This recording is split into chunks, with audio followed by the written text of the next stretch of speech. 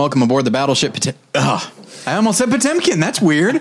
That's the first time that's ever happened. Wow, in 9 years. Yeah, that's weird. It usually goes the other way. That if I'm referencing... Yeah, 8.5 years. Yeah. 8.5 years? No, hang on. Yeah. No, nine and a half years. Yeah. Oh, boy.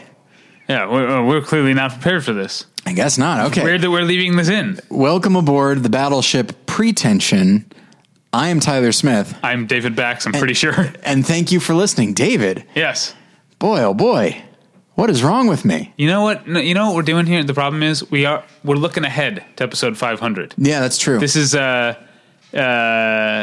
like in football terms, this episode's like a trap game. That's what it is. I've never heard that term before. It's basically you overlook a team because you're thinking about the team that's not supposed to be very good. Yeah. Because you're looking 2 weeks down the line at the big team. Got it. And you end up screwing yourself over, getting beat by the lesser team. Yeah. So this is a trap episode. I could see that. It's going to be a good one, though. This is a topic I've wanted to do for a while. Yeah, I'm actually quite excited for it. But actually, first, I want to mention this. This has nothing to do with anything except a sports term. There was a car commercial that was playing for a little while, about a year ago, maybe even longer. It was and I don't remember what the car was or anything like that.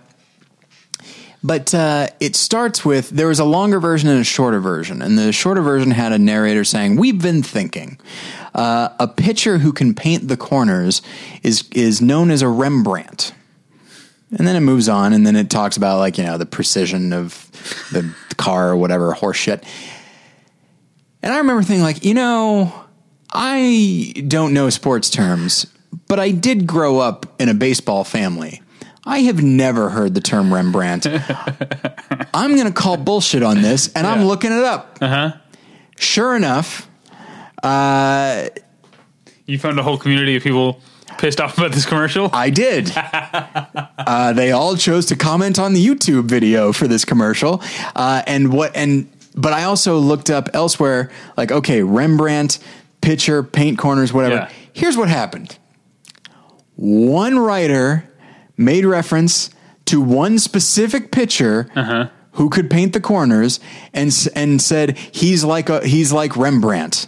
It's just the kind of the sports commentary, kind of hyperbolic and stuff. In one article. So clearly, a guy working for this ad company read that article and said, I can use that. And they then decided to try and make fetch happen, is what they did. Exactly. He tried to make Rembrandt happen. Yeah.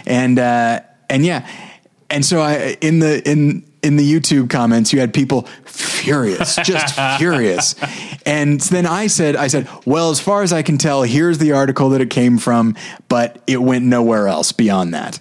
And because that's the thing, I don't care about sports that much, but these people were furious. I love it. And I think it came from a place of, in the same way that if someone used a movie term and said it it's the most common thing in the world, and neither of us had ever heard of it, it's okay, hang on, asshole, because now you're making me feel bad that I don't know something.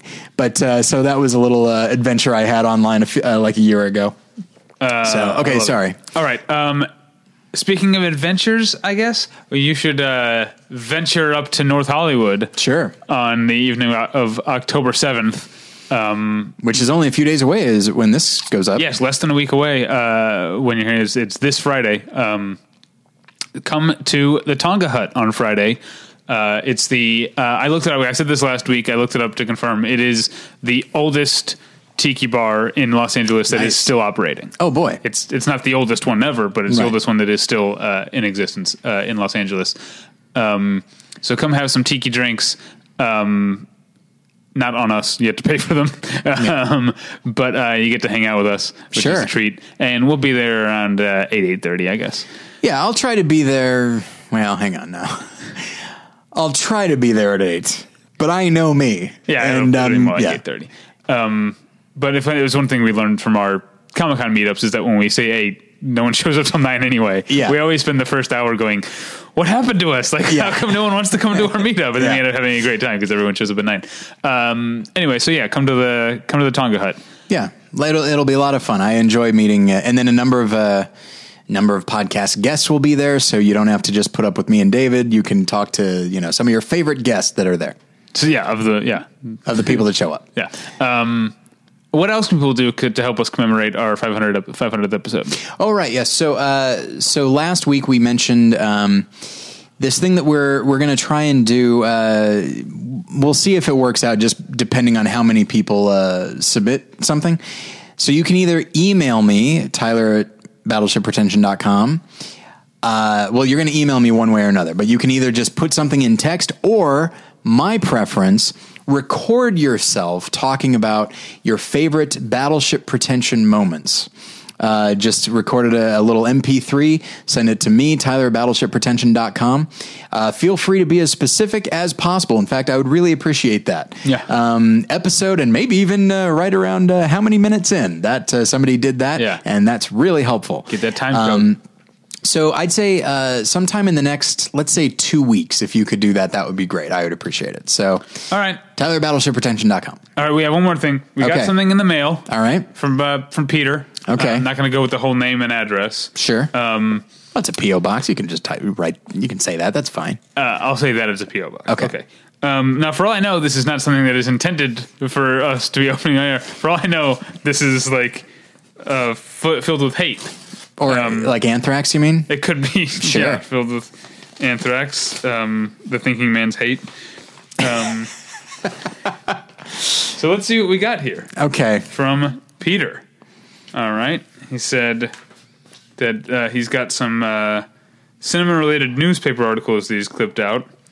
I actually want to read this whole thing. So okay. He says, gentlemen, about a year ago, I sent you guys some cinema-related newspaper articles that I clipped out, which I thought you might like. There's a word missing there, but I filled it in for you.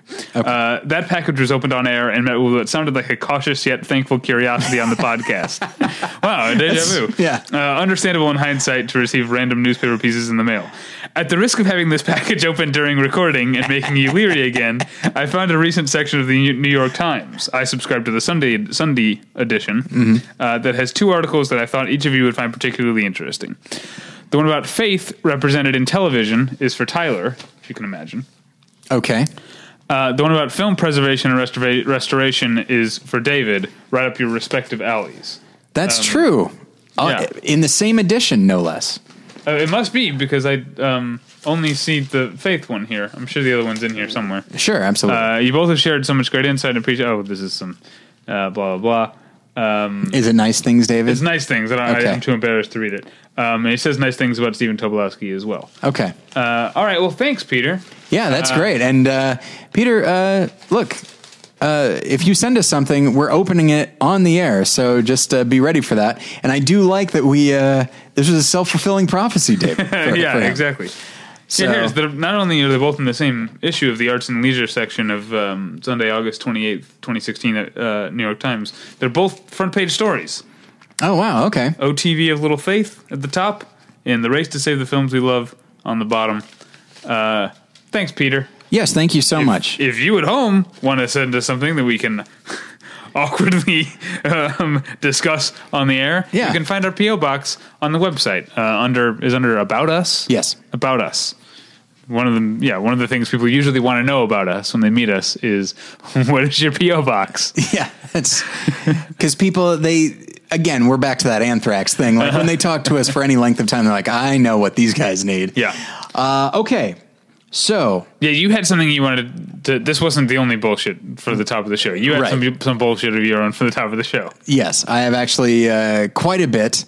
And I was debating which one to go with. Do I either talk about starting school and the emotions that have come as a result, and my feeling that I am an absolute fraud, and that when I get into a world of master's level academia, I feel like an absolute moron. Do I talk about that, or do I go a little bit more positive? I chose positive. Oh, okay, good. So. Oh, thank God. David, I know all last year you were thinking, Tyler, you make a new top 100 every 2 years. In 2015, you're due. And so all year long, like before we start recording and after we are finished recording, every week you were saying, what's up with this top 100? I'm waiting. Yeah. I'm waiting. Well, David, recently, and I probably shouldn't have, because I've got school and I should have been doing a lot of reading, but I chose not to, because this is what I do with my life. I get it. I chose to make my new top 100 for 2016. I'll make another one in 2018, and so I'll be back on track, hopefully. But yeah, so you can find my listeners, you can find my full top 100 on Letterboxd. This is a more, I won't say mainstream, but this is definitely a more accessible list than I've had in the past. And I went through, I wasn't going out of my way to include something or not include something. I just kind of went through the larger list, which came to about 270 movies. And then whichever one just kind of, I found myself having like an emotional reaction to, I put on. So a lot of things fell off, not because I don't like them. In fact, I still very much love them, but they, for whatever reason, right now, they didn't cause like that stirring in the heart. So I wanted to, I'm not going to read all of them to you, obviously, but I will, I will read my top 10. Oh, okay. So now you didn't want to, you weren't inspired by Edgar Wright this summer to make a full 1,000? No, good God, no. Right. I could do a top 273, I think. Okay. But I think that's about it. I think you could do a top 250 to challenge IMDb. Sure. The real top 250. Right, exactly. Well, and that's the thing is, I recognize that I feel like anything, even a top 100 is pretty arbitrary. If I get into the top 2,000, like 934 and 935, I don't know. 1,000 Clowns is pretty good. Do I like it more or less than Witness for the Prosecution? Who's to say?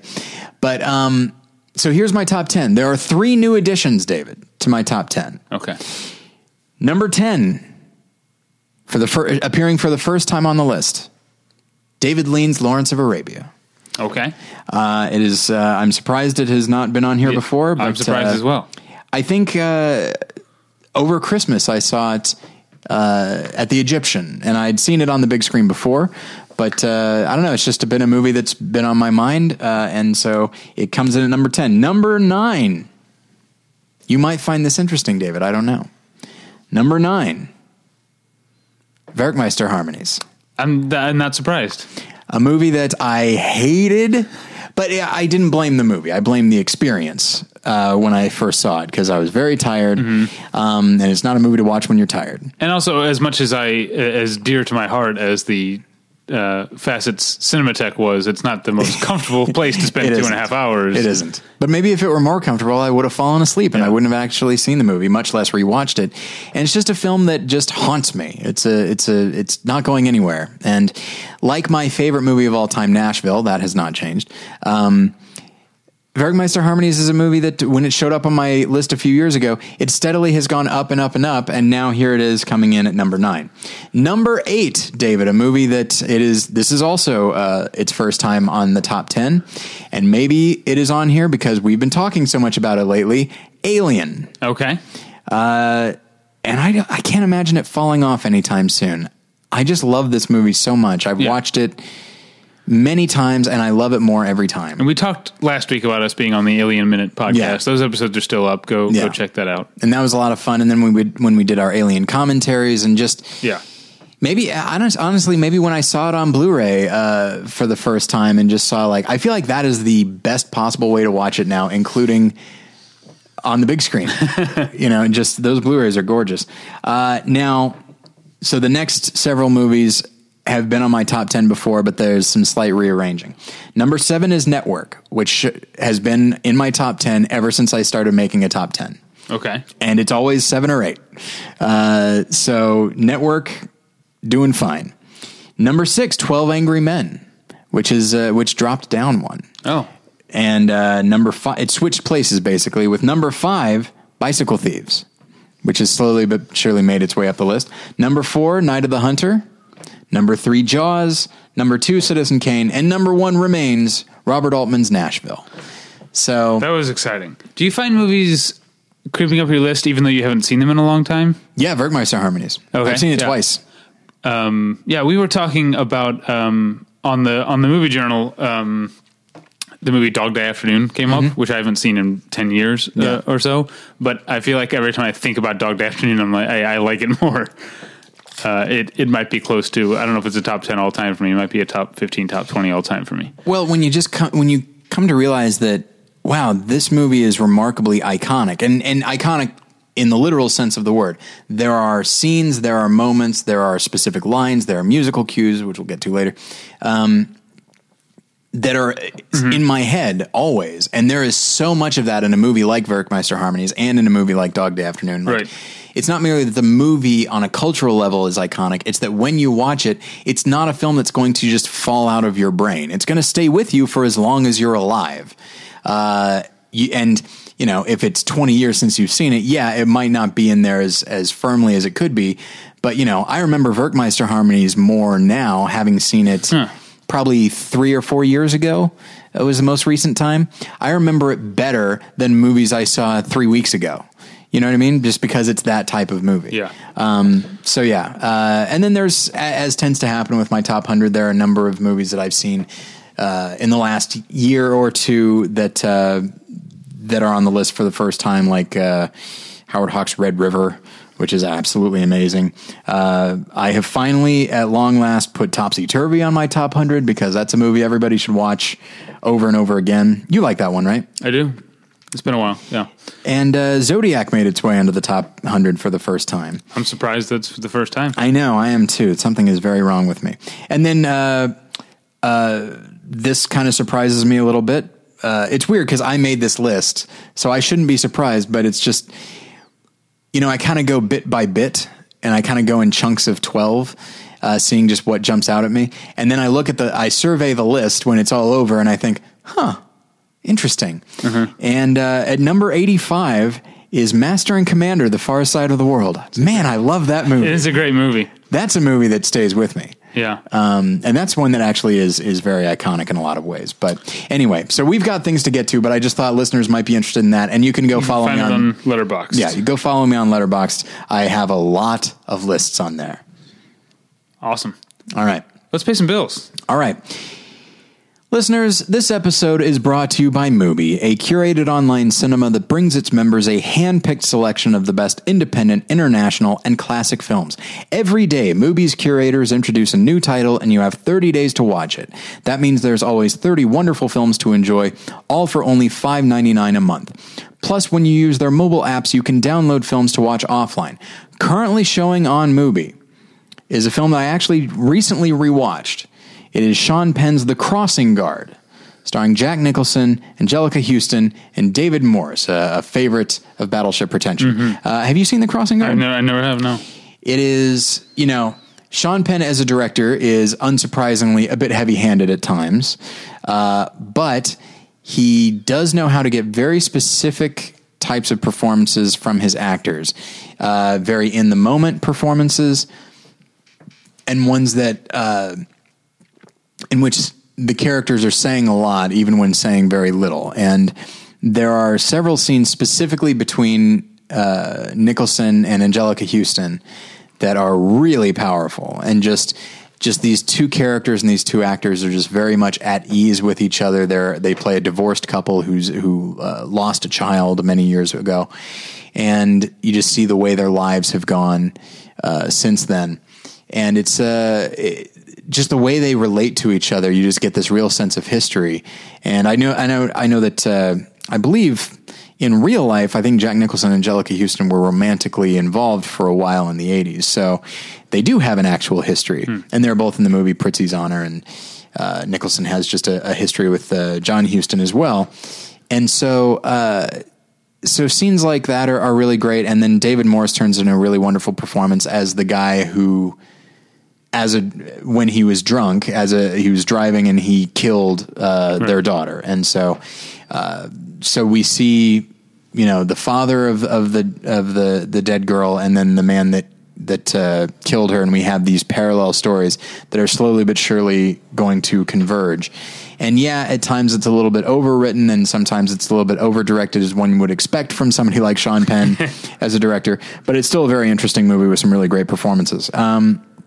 So that and 29 movies are available at Mubi right now. And there's also a special offer for listeners of Battleship Pretension. You can try Mubi free for 1 month. Just go to Mubi.com. That's MUBI.com/Battleship to redeem now. Or you can click on the ad at BattleshipPretension.com. I want to tell you about tweakedaudio.com, which is where you go for professional quality earbuds in a variety of stylish styles and colorful colors. And they look great. They sound great. We love them. We use them all the time. And they're available at a low, low price over there at tweakedaudio.com. But if you use the offer code pretension at checkout, you get 1/3 off that low, low price and no shipping charges. So go to tweakedaudio.com and use the offer code pretension. Getting the smile and confidence you've been dreaming about, all from the comfort of your home, isn't a total mystery with Byte clear aligners. Just don't be surprised if all your friends start asking, "What's your secret?" Begin by ordering your at-home impression kit today for only $14.95. Byte clear aligners are doctor-directed and delivered to your door. Treatment costs thousands less than braces, plus they offer flexible financing, accept eligible insurance, and you can pay with your HSA FSA. Get 80% off your impression kit when you use code WONDERY at Byte.com. That's BYTE.com. Start your confidence journey today with Byte. Let's get into it, shall we? Indeed. This is your topic, Dave. Yes, this is something I wanted, because I have this conversation with my wife often. Because my wife, much like me, has good taste. But except in men, right? Yeah. Good one. High five. Yeah, that was us high-fiving. But here's the difference. I'm a movie person first. And I think my wife is a music person first. So sometimes we'll hear a song, a great classic song, right? Yeah. And I'll be like, "Oh, this reminds me of that time that's in this movie." And her reaction is like, "But this is a great song. Regardless of even removed from that movie, this is just a great song on its own." As if I'm maybe tarnishing the song by reducing it to being a part of this movie. But I can't help but do it. I don't think it makes me appreciate the song any less. But I'm a big fan of good country music. Not a lot of current mainstream country music, or even mainstream country music from the last 30 years, really. And one of my all-time favorites, she was one of my dad's all-time favorites, is Patsy Cline. Mm-hmm. But I'll never hear "Back in Baby's Arms" without thinking of Steve Martin and John Candy waking up next to each other on the bed in Planes, Trains, and Automobiles. And it's just because I'm a movie guy. And so I wanted to talk about those songs, songs that we will forever associate with movies. I mean, I think there are some. Go ahead. What were you going to say? Well, okay.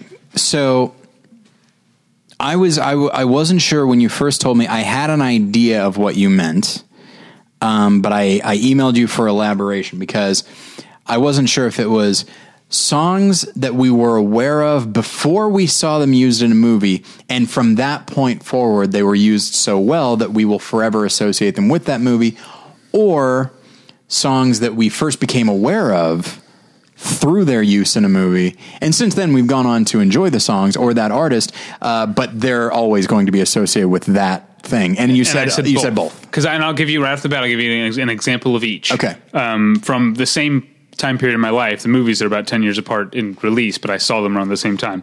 I mentioned I like country music a lot, but I also, if you were to ask me top 5 musical artists / groups of all time,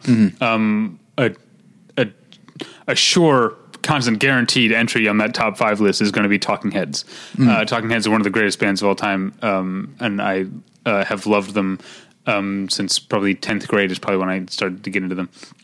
And so I'd been listening to a lot of Talking Heads when I happened to rent Oliver Stone's Wall Street. Yeah. And the montage sequence of Daryl Hannah decorating Charlie Sheen's new fancy rich guy apartment is set to the song "This Must Be the Place" by Talking Heads, which is a great song. I don't know if you know it, but it's a fantastic song on its own. If I know about it, it's because of that sequence. Probably, yeah. But because of that, I will always think of it. But that was a song that I knew beforehand because I was really getting to the Talking Heads at that time, and so I knew the song. Another song that I probably a movie I saw probably around the same time, and this was a newish movie at the time, and is one of my favorite, and also a top 5 in terms of movies I've seen the most times, is Trainspotting. And I didn't at the time that I saw the movie know much about Lou Reed, and I certainly didn't know the song "Perfect Day," right? Which is I don't know if you remember in Trainspotting, it's his when he overdoses. It's "Perfect Day" is the soundtracks him overdosing and Peter Mullen's character getting him into the taxi and sending him to the to the ambulance. And I've since gone on to become a Lou Reed fan and to know that song in the context of the other Lou Reed songs and stuff. But I discovered "Perfect Day" through Trainspotting. And so those are the two examples that I'm talking about. It could be either way. Right. I also wanted to throw out a few right off the bat that I feel like I put on the list only because only to toss them off at the beginning because I feel like these are kind of obvious ones. Yeah. Like obviously Bohemian Rhapsody and Wayne's World. Didn't even make my list. I didn't even think about it. But of course you're right. Yeah. Fight the Power and Do the Right Thing. That seems kind of obvious because that was like essentially written for the movie. And the movie essentially has a music video for the song in it. Yeah. I think one that probably leaps to a lot of people's minds is the song "In Your Eyes" by Peter Gabriel being used in "Say Anything" when he holds the boombox up. I'm missing some obvious ones here. But I think that's fun. And then another one that seemed obvious to me, this one might not be as obvious to you because I'm not sure where you stand on this movie, but this is also the movie that popularized the song, but "Don't You Forget About Me" by Simple Minds from The Breakfast Club. Sure, absolutely. So these were some obvious ones that I think were worth mentioning because I didn't want to get the emails of how did you not mention that, but it's also, they seemed a little obvious, especially in terms of Wayne's World. As great as Bohemian Rhapsody is, I think my favorite use of a song in Wayne's World is Jimi Hendrix's "Foxy Lady," which is Garth's sort of fantasy sequence about approaching the woman at the donut shop. That's right. Where he puts "Foxy Lady" on and then like mouths the words as he like saunters across the room up to talk to. And it's a great little fantasy sequence and super weird. Like, I need to rewatch Wayne's World. It's so great. I don't think when I was younger, I don't think I got what Wayne's World was. Like, I don't think I understood. Like, okay, so who are these characters? I don't think I understand. And it's just. They're just weirdos. That's it. They're just odd guys. Yeah, but there are some things that are so specific about them in terms of being like, what I've since learned Southern Californians would refer to as Heshers. Do you know that term? I know it because of the movie Hesher. Okay. Yeah. I knew it. Yeah. I guess when the movie Hesher came out, my wife who grew up in Southern California was like, yeah, that's a common term for, burnout metalhead types. Yeah. So that's not what we would have called them in the Midwest. I guess we would have called them burnout metalhead types. Yeah. I'm not sure. But there are some very specific things. They're not just like weird guys. Like there's a specific subculture they're talking about. Yeah. But then it also turns that on their head because Wayne and Garth are also like weirdly like sensitive. Sweet? Yeah. Sweet and sensitive buds. So, okay. Now, when you told me this, when you said both, that helped me. That really opened this up for me, which is great because I'm a movie guy way before I'm a music guy. Most musicians that I find out about, I probably know that I probably heard them first used in a movie. Not necessarily, but often that's the case.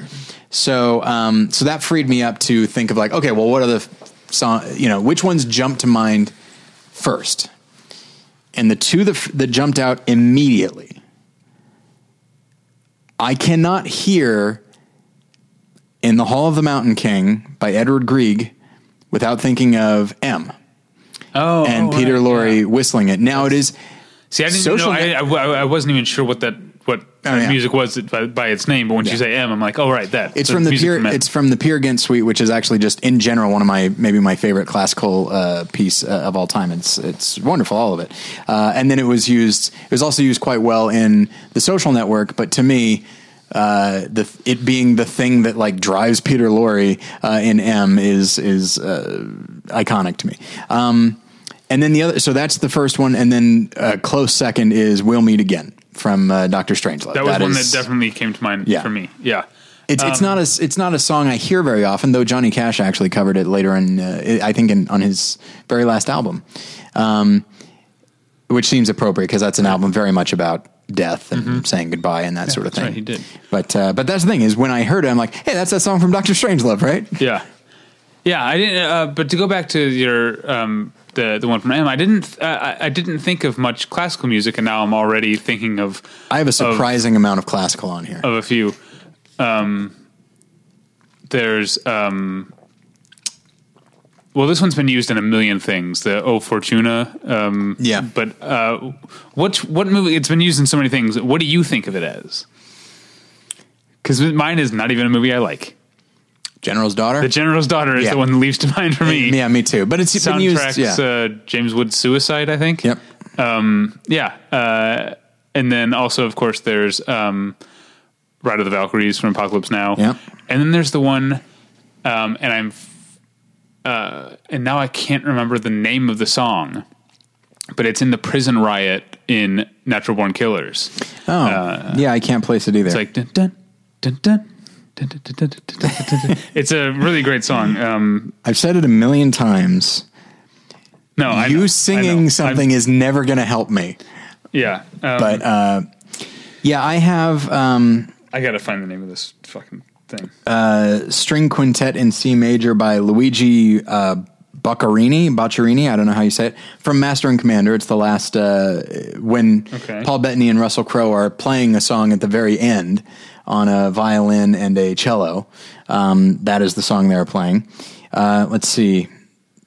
There's Adagio for Strings by Samuel Barber and Platoon, which is, it is that big piece of music from Platoon that you think of just where it's, it's obviously a lot of strings because it's for strings. As Willem Dafoe's character is dying. And then, let's see. I guess there's not that. Oh, and then Ride of the Valkyries. But I actually have a lot of just music that has been around for a long time. It's not necessarily classical, but it's not like a song you'll throw on and listen to. For example, When Johnny Comes Marching Home, also from Dr. Strangelove, but then also the Colonel Bogey March from Bridge on the River Kwai. Oh yeah. If somebody whistles a song, apparently I'm going to remember it. And so both of those are, I had to look up and see that song is When Johnny Comes Marching Home, because I think of it as when the ants go marching 2 by 2 or whatever. But it's to the point now that having seen those movies, if I hear those, on a TV show or anything like that, I'm going to immediately just go back to those movies, even though, you grow up hearing some iteration of those. And then you come to realize that certainly in the case of the Colonel Bogey's March, it was probably made iconic by Bridge on the River Kwai, culturally. Yeah. I don't know, but I can't guarantee that, but that's my first thought. I like that we're starting with a lot of older music, some of it classical, it's Night on Bear Mountain by Mussorgsky is what I'm thinking of from Natural Born Killers. Anyway, because I do have a few of older standards, not necessarily classical, standards. You're gonna know when I say the song what movie I'm talking about when I say Danny Boy. Miller's Crossing. Yep. Yeah, no question. That's on mine. Yeah, then that song's you hear that song everywhere. Yeah. But I will never not think of one of the best sequences the Coen Brothers have ever put together. Yeah. Yeah. And then another old, not as old, but a song that's well before my time and is a corny song that I wouldn't really like on my own. But Que Sera Sera has been used in a lot of things, but most notably To Me and Heathers. Oh, okay. But I believe it was written for the remake of The Man Who Knew Too Much. Is that correct? Is that true? I've only seen the original Man Who Knew Too Much. I've never seen the remake. Neither have I. Weird. I wrote a paper on Jimmy Stewart and Alfred Hitchcock, and still haven't seen it. Our favorite website, the AV Club, just did a list of remakes that are better than the original, and they included The Man Who Knew Too Much on there. They had a couple on there. I haven't seen it, but the aforementioned Peter Lorre is not in the remake, so how could it be better? Yeah. I can't imagine. They also put, and this is a popular opinion that I disagree with. They put the 1950s A Star Is Born with Judy Garland and James Mason over the far superior 1930s Janet Gaynor, Frederick March version. I haven't seen any version of A Star Is Born. You got to catch up on all three before the Bradley Cooper Lady Gaga one comes out. Yeah, that's right. And then they also, and you'll agree, and this one's insane to me. They said The Departed is better than Infernal Affairs, which I've been saying. I haven't seen Infernal Affairs. I've been saying for 10 years. Yeah. That Infernal Affairs is the better movie because it's The Departed with all the fat trimmed off it. Did they say Ocean's 11? Yes, they did say Ocean's good. 11. They should have. All right. The Fly? Did they say The Fly? I think they did actually say The Fly. And also another, this is like Danny Boy, this is an old-timey song that you hear. It's not quite as old, but this is early 20th century song that you hear a lot, but I cannot think of putting on the Ritz without thinking of Young Frankenstein. That's on mine. Okay. Absolutely. I do. It is appropriate that so many of that there will be some overlap here because these are, movie people, and admittedly, we all have different experiences as far as the movies we grew up with and that sort of thing. So there's not going to be like perfect overlap, but yeah, I'm sure at some point, you will say, or someone would say, "Everybody's Talking at Me" by Harry Nilsson from Midnight Cowboy. Oh, because this is one of this conversation is what got me thinking about doing the show because we were talking about Harry Nilsson and doing this episode because I talked about the suicide scene in The Rules of Attraction, right? Which is set to Harry Nilsson's version of Without You. I can't live if living is without you. Oh, yeah. Kind of on the nose for a suicide scene. But it's well used because it's the sound of the song becomes like muffled and distorted as it goes on, sort of as this woman's lifeblood is draining from her. It's sort of it's well used. That's an interesting movie, not one I'd necessarily recommend to everyone. Well, and also the manic nature of that movie doesn't. You wouldn't think that a song like that, right? Yeah, would be incorporated, but stuff like. Hello Darkness, My Old Friend and stuff like that. Like those are some obvious ones that most people would say. Oh, well, there's another, all right. There's another, there's a couple on this one, but there's another opening titles song that I, am guessing is on your list.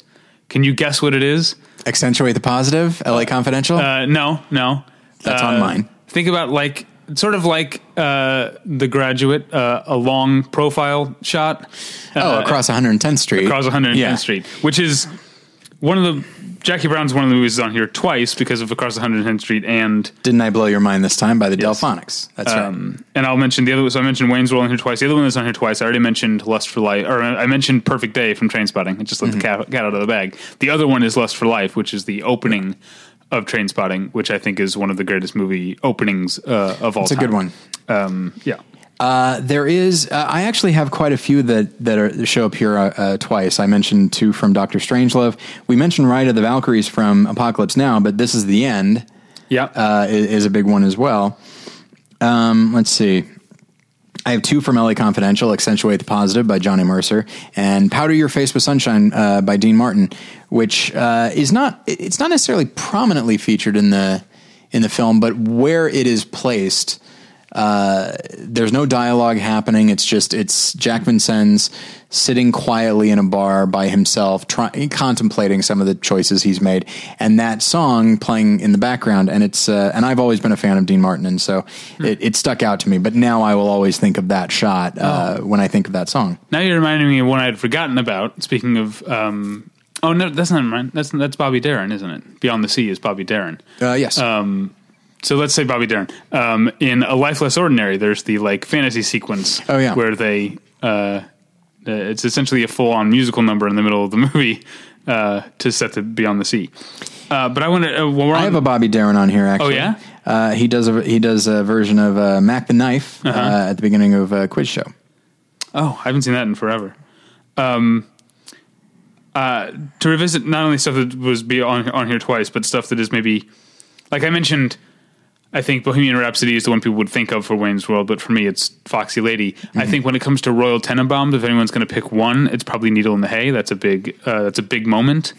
But the thing that I will always think of is These Days by Nico, which is as Gwyneth Paltrow gets off the bus. I didn't write that down, but I was going to. And the idea of and because I was like, I got to have some Wes Anderson on here. It's like, well, obviously that Nico song, Needle in the Hay didn't even occur to me. That's interesting. Yeah, I feel like that's such a big moment, and because it's longer, that sequence.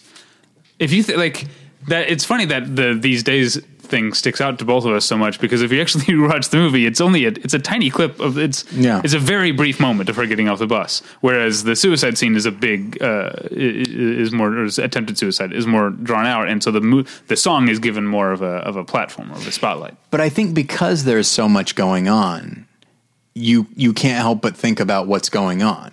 Whereas the sound drops out, it goes to slow motion. It's very much an introduction, and so what you're hearing, which is only the song, is every bit as important as what you're seeing in that moment. Yeah, it's music that is now associated with an entire character and an entire relationship. So it's like Little Green Bag from Reservoir Dogs. Yeah, that's on here. Obviously, that's the one song people think of, right? When they think of Reservoir Dogs. Yeah. Well, I mean, obviously, there's Harvest Moon. And put the lime in the coconut, and others, I'm sure. But the real obvious one, of course, is Stuck in the Middle with You by Steeler's Wheel. Steeler's Wheel. Yeah. Sorry, I have to think of that in Stephen Wright's voice. Steeler's Wheel. So other ones that pop up twice. So I was kind of a fan of 1970s funk before I saw Out of Sight, and so I was vaguely aware of the Isley Brothers. But the Isley Brothers have a couple of wonderful songs that are very prominently featured. One is "Fight the Power," and then the other is "It's Your Thing." Both of them are wonderful songs used beautifully in that film that really set the tone for that type of movie. And when I think about it, I didn't write it down, but Green Onions is a song that I now associate with Get Shorty. Honestly, when you said Get Shorty, Green Onions is where I thought you were going to go, but I guess you had already said Isley Brothers. I probably should have put two and two together that it wasn't going to be Green Onions. But yeah, that's the song I think of when I think of Get Shorty. Now, Out of Sight is what I'm referring to when I say Isley Brothers. Oh, okay. Did I say Get Shorty? I might have. You might have said Get Shorty. Damn it. Sorry. Or maybe I just thought Get Shorty. Okay. But I thought, well... Well, this thing is, the listeners will tell us if you're going to adapt an Elmore Leonard book. There is a very specific type of music you should be using. You know, we just mentioned Jackie Brown. Like the three best Elmore Leonard adaptations are ones where the filmmakers realize how important music is to set the tone, and that music that the characters themselves might listen to will be a big part of it. Yeah. Now, I remember that Elmore Leonard had a top, like, he said there were three movies that he felt got him most right, and I don't think Get Shorty was one of them. I think it was Get Shorty is the one he said it was the first one that he thought he ever got it right. Maybe it was Out of Sight that didn't make the list then, because I think he said Jackie Brown, one of them, and then 3:10 to Yuma was one that he... Oh, yeah, maybe. Was a very good adaptation. There are other adaptations that are pretty good. Mr. Majestic is okay. Stick is okay. But the thing is... The Justified Pilot is... which I never saw. Maximum Bob, I remember seeing that was a short-lived show, but the first episode of that was pretty good. But yeah, you got to use some good music if you're making an Elmore Leonard movie. So let's see. That's the thing. I'm jumping all over the place. Like I have so many here. I have two songs from The Limey. Okay. I have The Seeker by The Who, and I have King Midas in Reverse by the Hollies. One of them is used to introduce Terrence Stamp. The other is used to introduce Peter Fonda. That's interesting. I know both those songs, but it's been so long since I've seen the Limey that I don't think I... Boy, I haven't seen the Limey in years, but boy, do I remember those. All right. You mentioned Que Sera Sera being from the movie. So here's a great song that's very much associated with one movie, and that's How Deep Is Your Love by the Bee Gees.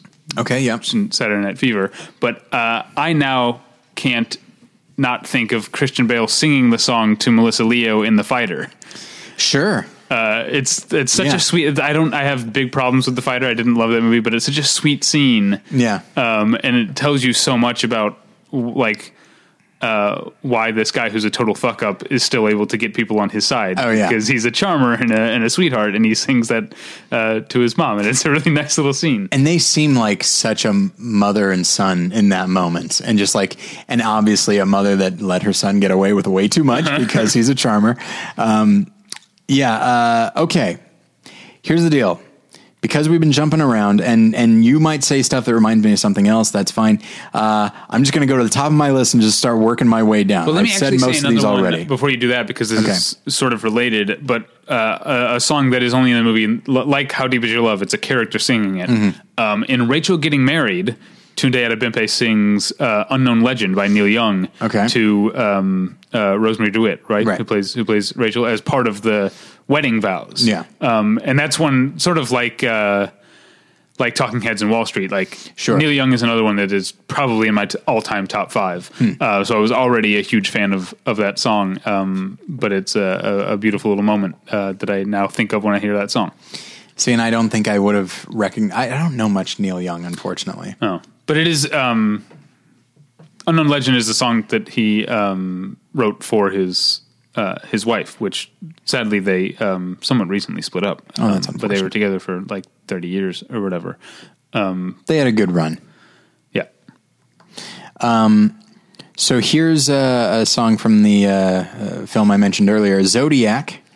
And it is Hurdy-Gurdy Man by Donovan. Yep, on my list. All right, exciting. I remember, because that's another one that I knew the song already, and I remember I worked at the ArcLight. Yeah. And I don't know, you've been to the ArcLight. The ArcLight in Hollywood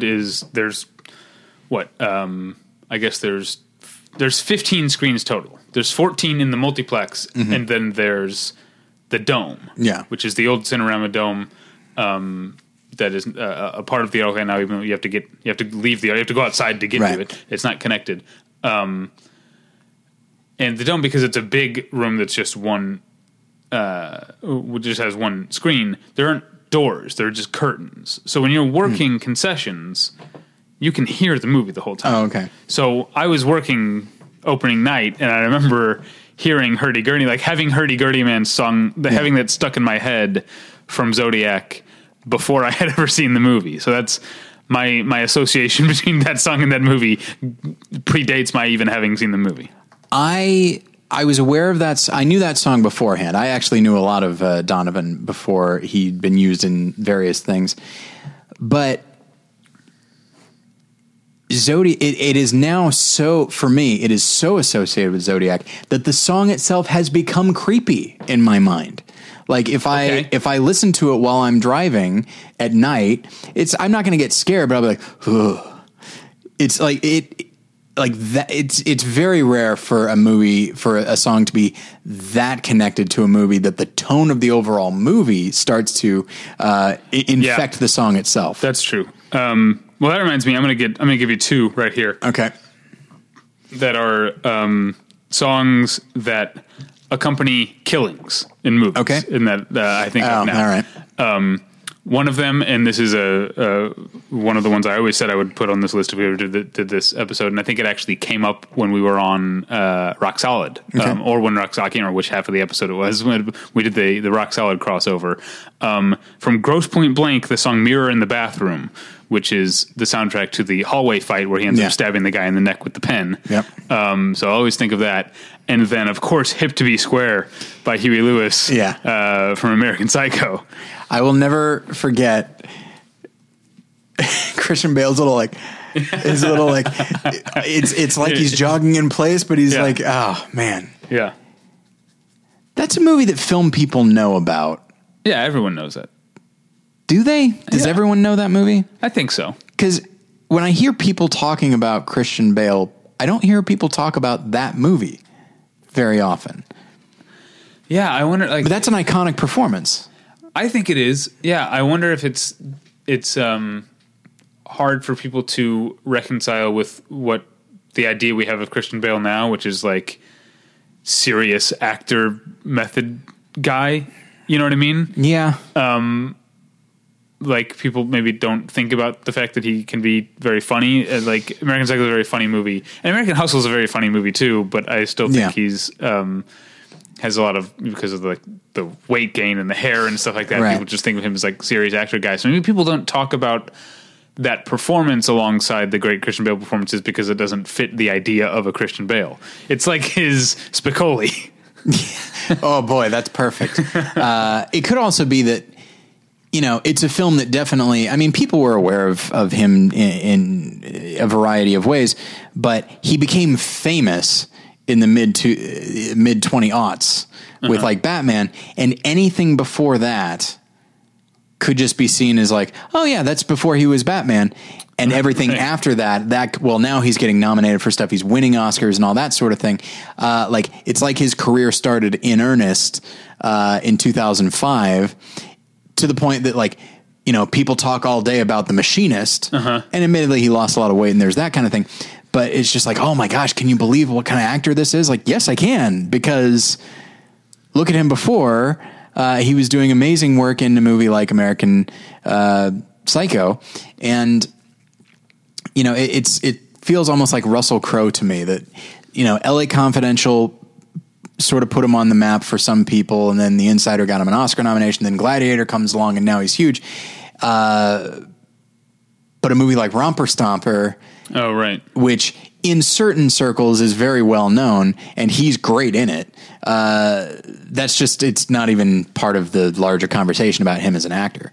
Okay, sorry, we can move on now. Well, while we're on the topic of American Psycho, I hadn't even thought about this, but that's a great soundtrack. It's got great 80s music all through it. One of my favorites being Walking on Sunshine by Katrina and the Waves, which is like this, it's sort of introduced in the movie like as a sort of standard, like it's like establishing like helicopter shots of New York City, and it's Walking on Sunshine, but then it cuts to him inside like the limousine listening to it on his like very dated Sony like Walkman, and just having that like Patrick Bateman look on his face, just like intently listening to Walking on Sunshine by Katrina and the Waves. It's a very funny bit.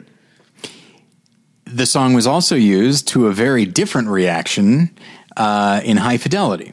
That's right. When Jack Black plays it, and the nature of Jack Black's character is he's such a music snob, but he throws that on as a way of like cheering everyone up. Yeah. And he does that thing where he's like giving like a horizontal clap. Yeah. Right next to his face, and as he claps, he looks at you like, "Can you believe what I'm doing?" And it's a wonderful moment. It is. And I don't love that movie, but that's a great performance by Jack Black. It really is.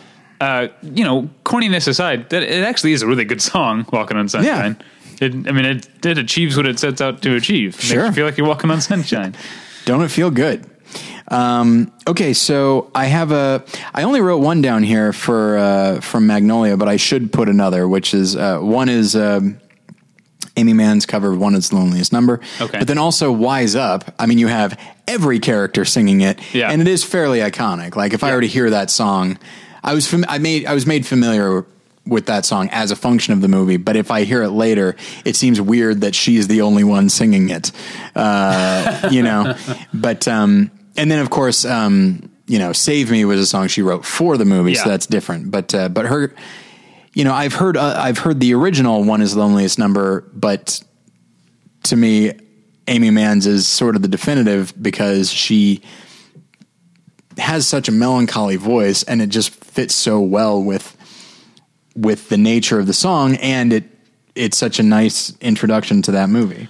I generally tried to avoid songs that were written for the movie, but I put one on here for a couple reasons. One, because I think it's a completely forgettable movie that has a great song on its soundtrack, and also because I know you don't like this song. Okay. Which is Try Again by Aaliyah from Romeo Must Die.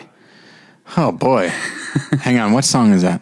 Oh. Yeah, you don't like that song. Oh, you motherfucker. I hate you so much. It's very, like, repetitive, and its message is very trite. But it's got a fantastic beat and Aaliyah has that awesome voice.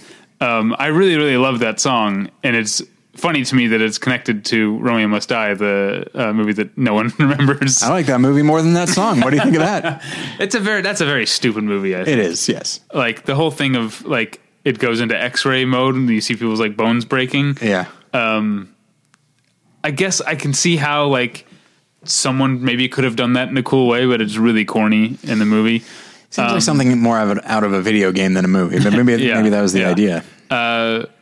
Mostly notable, I mean, it has a somewhat early Anthony Anderson role. That's right. Yeah, he's a bad guy. He's like heavy / comic relief at the same time. That's about right. Yeah. Damn you for making me remember that song. Okay, so here is a song that has been used in a few movies, but I will always associate it with this movie, and it is the song "An Ending" by Brian Eno, and it is used at the end of Traffic. And that song, which is not no lyrics or anything, it's just instrumental. That song really does give the ending of Traffic a lot of weight, to the point that I almost always well up when I watch the end of Traffic, partially due to that the use of that music. Yeah, Brian Eno's music that song just generally does show up in a lot of it was in 28 Days Later. But just that Brian Eno in general, it's very filmic. It could be used almost like a score because it's basically that song is kind of tones more than anything else. Yeah, and we'll keep coming back to Trainspotting because it's full of great music. But Deep Blue Day is the name of the Brian Eno song that's on there. Trainspotting. Obviously, when we did our Rock Solid, I talked about we each picked, was it 10 soundtracks? We did 5 per episode. Yeah, right. Trainspotting was definitely one of my 10 best soundtracks of all time, soundtrack albums. Man, we tore through so much stuff that I've actually. I still have a ton, and that's the thing. Some of these, it could be the entire soundtrack, like Trainspotting. Yeah, I mean. Almost any Tarantino movie, the entire soundtrack is now something that I associate with the movie. Yeah, it's I have on here from Pulp Fiction. I have You Never Can Tell or C'est La Vie. I don't know what the song is actually called. But pretty much anything. Yeah, I wrote Miserlou, or I don't know how you pronounce that, but Miserlou. I don't know if that's. But there's also the. Smoking cigarettes and watching Captain Kangaroo. I forget the name of that song. Yeah. It's fantastic. And speaking of Quentin, this isn't even a Tarantino. It's a Tarantino penned movie directed by Tony Scott, but the Chubby Checker, Hello, Baby. Do you remember that song? Is that Chubby Checker? Romance. I don't know if it is. That's the Big Bopper, isn't it? That's the Big Bopper. Okay. Yeah. I'm glad you remember that. But it's a great moment because when he calls Michael Rappaport, Christian Slater, that's what he says it like the song, but then he also lays the song on at the same time, and then as the conversation proceeds, the song is just like playing under the movie. It's an awesome little moment, and that was not on my list. So okay, here's a movie that the entire soundtrack is great, but and this might be. Of all the songs on this list, this might be a song. This might be one that I was familiar with the song ever since I was a kid. So it took a lot for the song to now, in my mind, be associated with this movie. The song is "Mama Told Me Not to Come." The movie is "Fear and Loathing in Las Vegas." Oh, okay. I will forever associate this song, and admittedly, the song is this, but. Immense regret, and I gotta go. Yeah. I need to get out of here, and silliness. That's a good one. But at the same time, like that, I believe in the Rock Solid crossover. I believe I played a song from the opening song by whatever it's called with Janis Joplin. Right. But no, I forget the name of the song and I forget the name of the band. But Janis Joplin, it's the opening song of Fear and Loathing in Las Vegas as they're, driving through the desert. But yeah, that whole soundtrack is great. But yeah, and so I mean, my parents listened to Three Dog Night when ever since I was a kid. And I always loved that song. And now I can only think about it in terms of, Raoul Duke trying to sneak out of a hotel. I thought when you said, no, told me not to come, you were going to say Joy from last year. Yeah. Which does have Eddie Ramirez scene. I forgot it was there at all. What else you got? I have a couple of things from Full Metal Jacket. Oh, that's I've got Surfin' Bird. That's a good one. By the Trashmen. That's a good one. And I think that movie might be the first time I heard Painted Black by the Rolling Stones, which I also now associate with Stir of Echoes. Okay, not The Devil's Advocate? No. Oh. I don't associate much with The Devil's Advocate. Yeah. Except the face I'm making right now. Yeah, it's not a good movie, but it is a memorable use of that song, I guess. It's essentially the end credit song, right? It's been a long time since I've seen it. Yeah. Okay. Okay. What else do I have? Oh, this is a big one for me. And I can't believe have we gone all this time without mentioning a single Cameron Crowe movie? Because if it were up to me, we'd go longer. Because I don't think I have anything on I think a lot of people would definitely go with like Tiny Dancer is a big one. But the one for me, because it's not just that it's a great song, it captures such a relatable moment, is Free Fallin' in Jerry Maguire. Sure. Do you remember that? That's when he's in a great mood, and he's trying to sing along with the radio, and it keeps being on songs that he doesn't know the words. So he just is scanning through stations until he finds a song that he knows the words to, and ends up on Free Fallin'. It's such an awesome moment, and it's something Cameron Crowe is so good at, like really pinpointing the ways that we relate to popular music, and the ways that it soundtracks our own lives. I love that. I love that moment. I really, really love Jerry Maguire. It's probably my favorite Cameron Crowe movie. I'd say it's mine as well. Yeah, I mean, I know people love Almost Famous. That's one I need to revisit. There's a lot of I've never responded to Almost Famous. I mean, I like it more than you do, but at the same time, like I liked it a lot at the time, and that's pretty much where it ended. There were things I love about it, but as a whole, I thought it was never equal to the sum of its parts. But I think it was just, honestly, I think it's a movie that came about at a very specific time in people's lives, and people our age, and they're like, so they're 17, 18 when it came out, and they're like, this movie's amazing, and there are things I love about it. I do love everything about like Philip Seymour Hoffman's character, and I think he's given some really fun things to say, but even then he's given some really on the nose things to say, which is perfect for somebody that age. Yeah, exactly. But then I think, and I can't think of any songs off the top of my head, but I think you and I both like Vanilla Sky more than most people. Yeah. What's the opening like dream when he's in the empty Times Square? Is it a Radiohead song? Boy, I don't know. I think it's been a long time since I've seen it. I think it might be Radiohead. And then there is an original song in that by Paul McCartney. Okay. The song is called Vanilla Sky. How about that? So, a couple of songs from The Big Lebowski just dropped in by Kenny Rogers in the first edition. And that is on mine as well. Yes. And then Man and Me by Bob Dylan. I was generally aware of Bob Dylan. I knew like his big ones, but I remember it's a great opening sequence, and it's a fun and it's a good song all around. I didn't have it on my list, but did you consider putting on your list, speaking of Bob Dylan, The Times They Are A-Changin' from Watchmen? No, although that's the best sequence from Watchmen. It is the best part of the movie, yeah. And just a good sequence in general.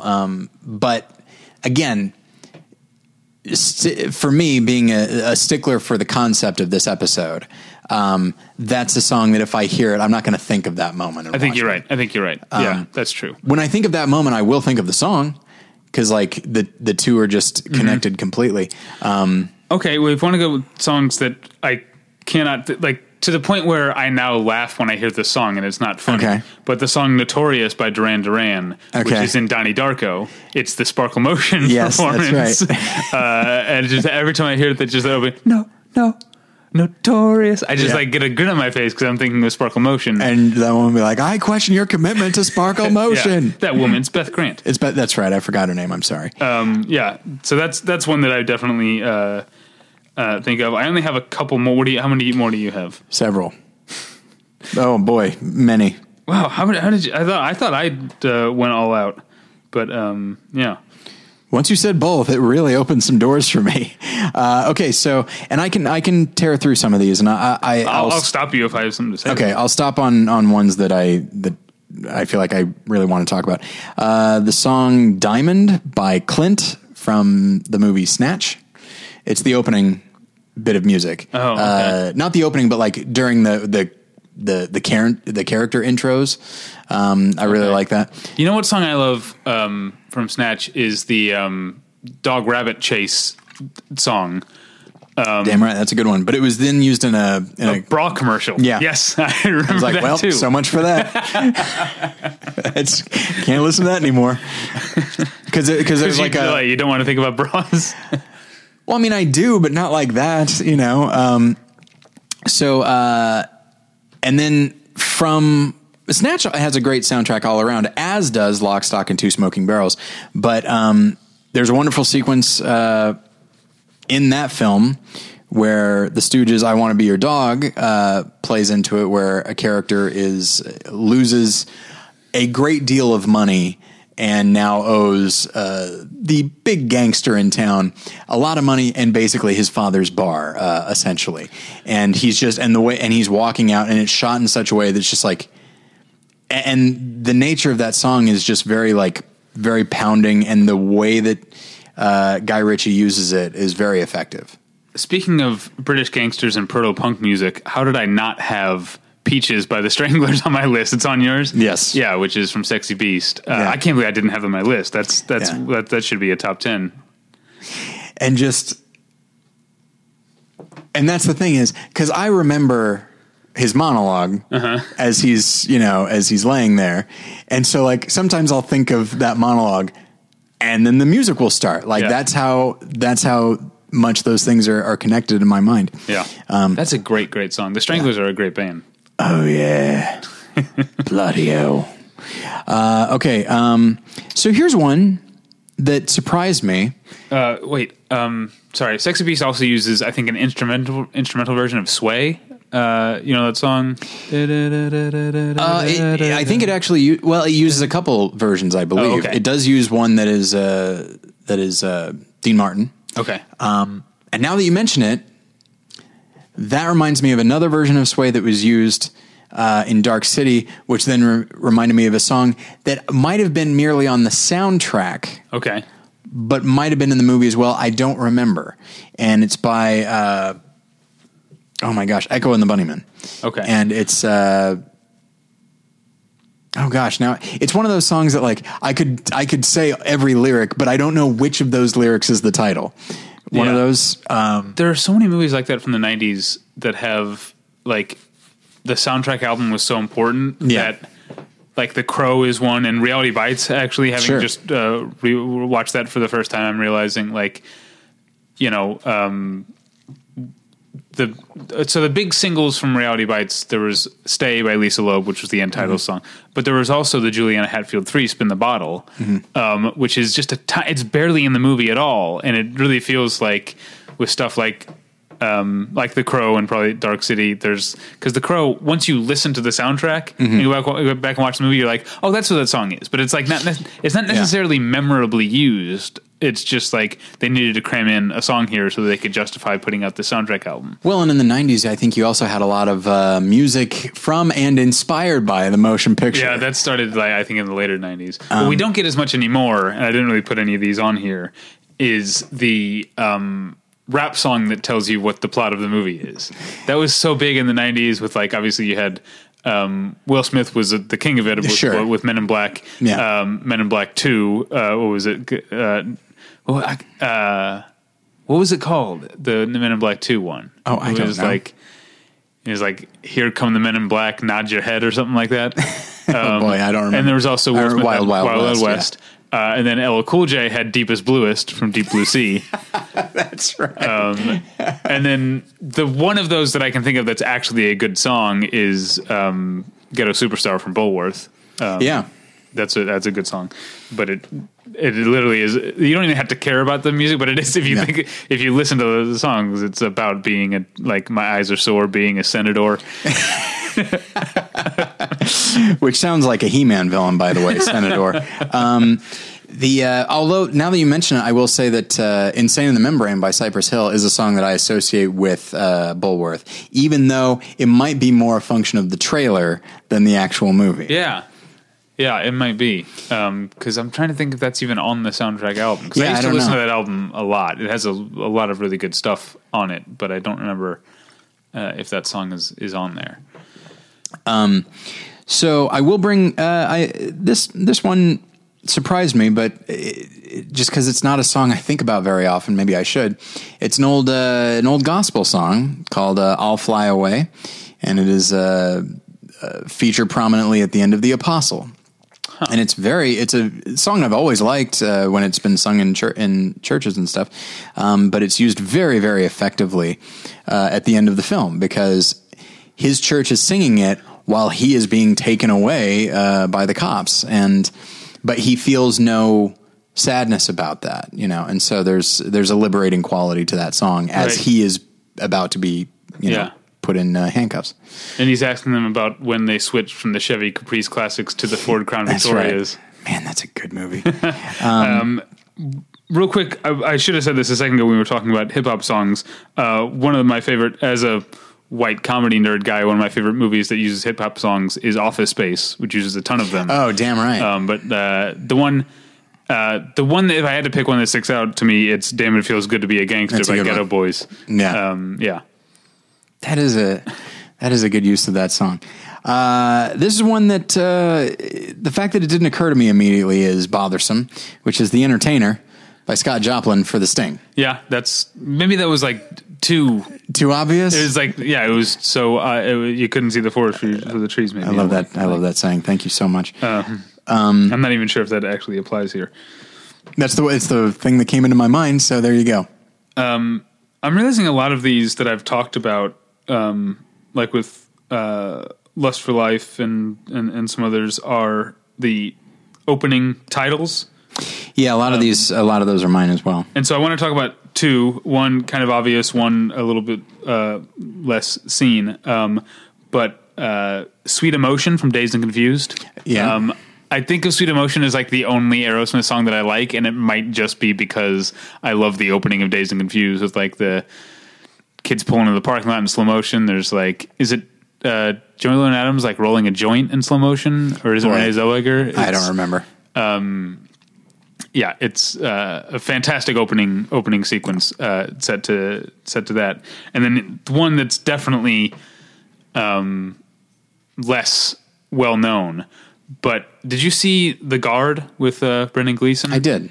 The opening of that, you remember, before you even meet Brendan Gleeson, you meet the 4 kids who die almost immediately in the car accident because they're drinking and on every drug imaginable. Mm-hmm. And it's this small Irish town where everyone's as pale white as everyone in a small Irish town can be. But it's, I think the song is Rockstar by N.E.R.D., which was Pharrell Williams' group before he was just Pharrell. And it's super loud, and if you know the song, it starts out with like this big, like loud to the point of intentionally being distorted, like drum, like roll in. The drums are very loud, I guess is what I'm saying. And the title of the movie, The Guard, is like as big as the entire screen, and it's so assaultive. I remember seeing it at a press screening on the Sony, like it's a Sony Pictures Classic. It tends to release. It tends to draw, not necessarily the hip hop crowd. Right. I remember thinking this is going to blow some people's wigs off. The opening of this movie, powdered wigs. Yeah. So that's 2 movie openings. There's a Brendan Gleeson film called In Bruges that has a song that is a lot more appropriate for a Brendan Gleeson film. It's called On Raglan Road, and it is done by a band that is super Irish, and it's a sequence actually. Have you seen? You still haven't seen In Bruges, right? I never have. No. Okay, it's a really great sequence, and the song is used very well, and it's given actually tremendous poignance. Okay, so White Rabbit by Jefferson Airplane, I will always associate with the game. It is also featured in Fear and Loathing in Las Vegas. Yes. But I associate it with the game because it's very prominently used. I think both in the advertising and in the film. Here's one that is starting to change, but my initial association is really holding on. The song Shambhala by Three Dog Night, once again. Now, Lost... That's what I think of. Okay.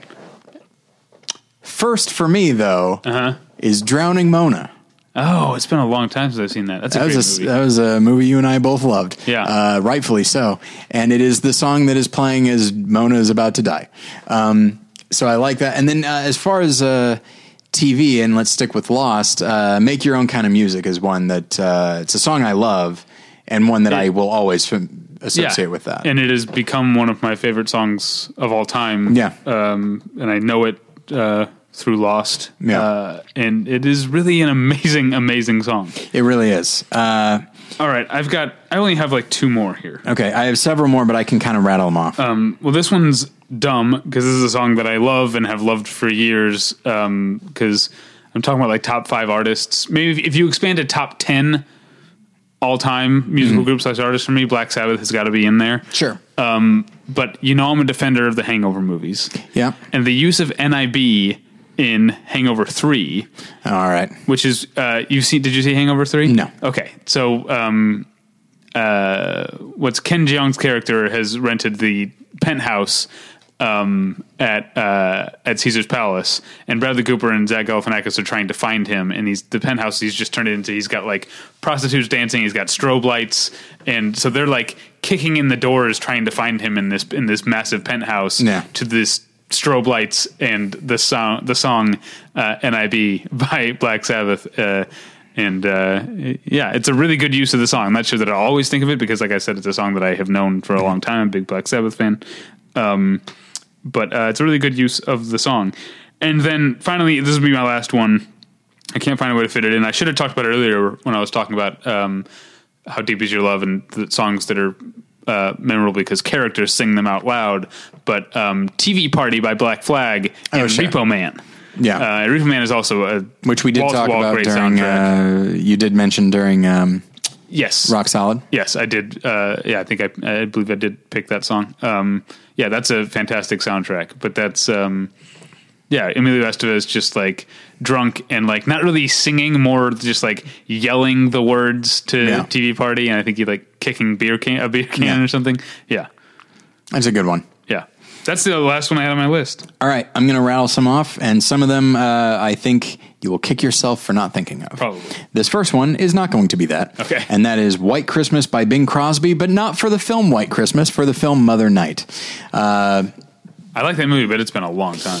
Well, and that's the thing. It's not a movie that people know about, but when you realize, if you see it, and I won't even say what it is, how it's used, but the way the song is used is withering.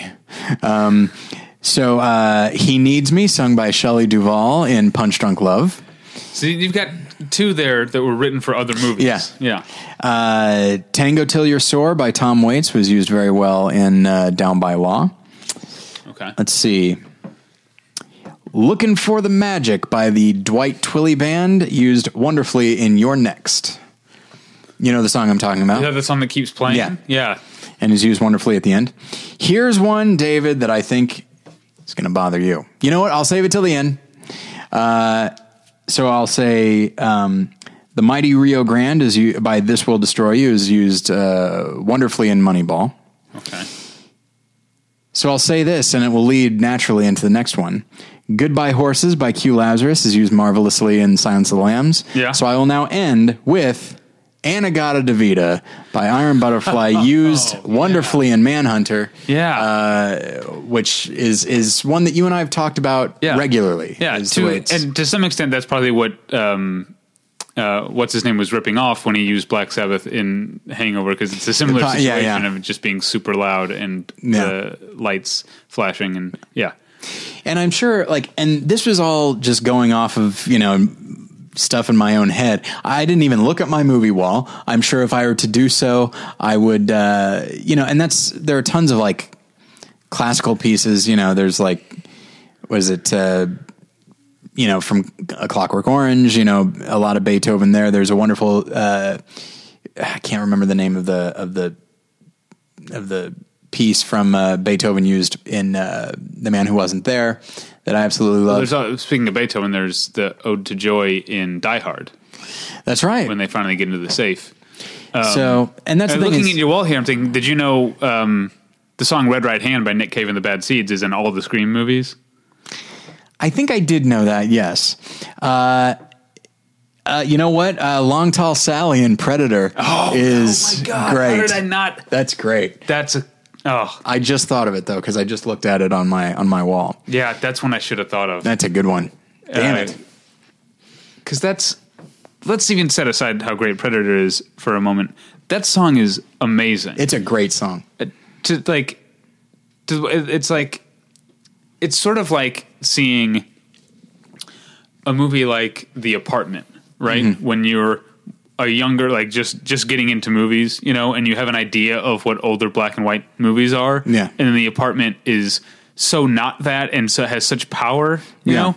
And Long Tall Sally is not some quaint golden oldie. Yeah. That is a fucking barn burner, that song. Yeah. And it's it can be bracing to realize this was 2 decades at least before punk rock existed, and this kind of stuff was out there. Well, and we all have an idea of who Little Richard is, that him saying "woo," stuff like that, and we picture him as kind of a joke.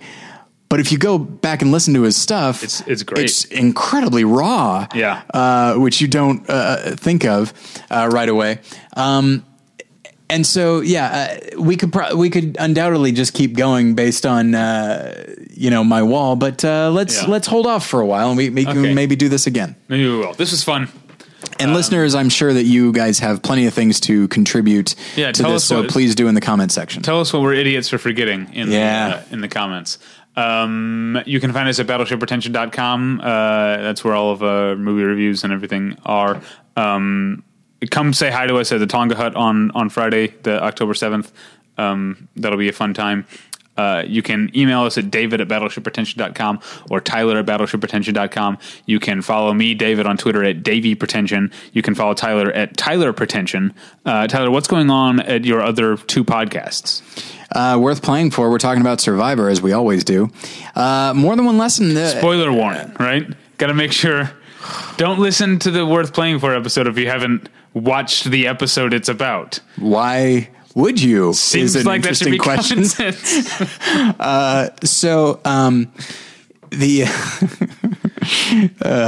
We're just assholes now. So at More Than One Lesson, I did something a little strange. So I am starting school, as I mentioned, and so I recorded all of October's episodes in advance so that I wouldn't have to worry about recording that show while I'm starting school. And then this week, I actually threw to somebody else. I had Jim Rohner, who's one of our writers over there and who's been a guest on Battleship Pretension, is the host of the I Do Movies Badly podcast. I had him record his 10 favorite movies of all time. It's him by himself. I do an intro and an outro. So it's a very different format for us, and I appreciate Jim for helping out with that and giving me yet another week off so that I could focus on school and how bad I'm going to be at it, and because it's important for that to really sink in the first week. You can hear that over at morethanonelesson.com. All right. Now, I know most people have stopped listening, so we're probably going to get emails or comments about how could we have forgotten this song. Okay. But I came in on my list the song Daisy Bell, better known as Bicycle Built for Two, in 2001. Sure. Oh. Damn it. Yeah, we could do, and I'd be fine with doing another episode like this in which it's like, okay, now let's just take a gander over at Tyler's movie wall and see what jumps out at us. Yeah. All right. My other podcast is called Hey Watch This, but in its current form, it no longer exists. You can find our final episode still available. It's on the Battleship Retention website. That's how I would suggest finding it. In which Paul and I talked about we talked about great series finales. And we talked about Angel and How I Met Your Mother. And then we got all maudlin. Sure. So, check that out. And thanks for listening. We'll get you next time. Bye. Bye.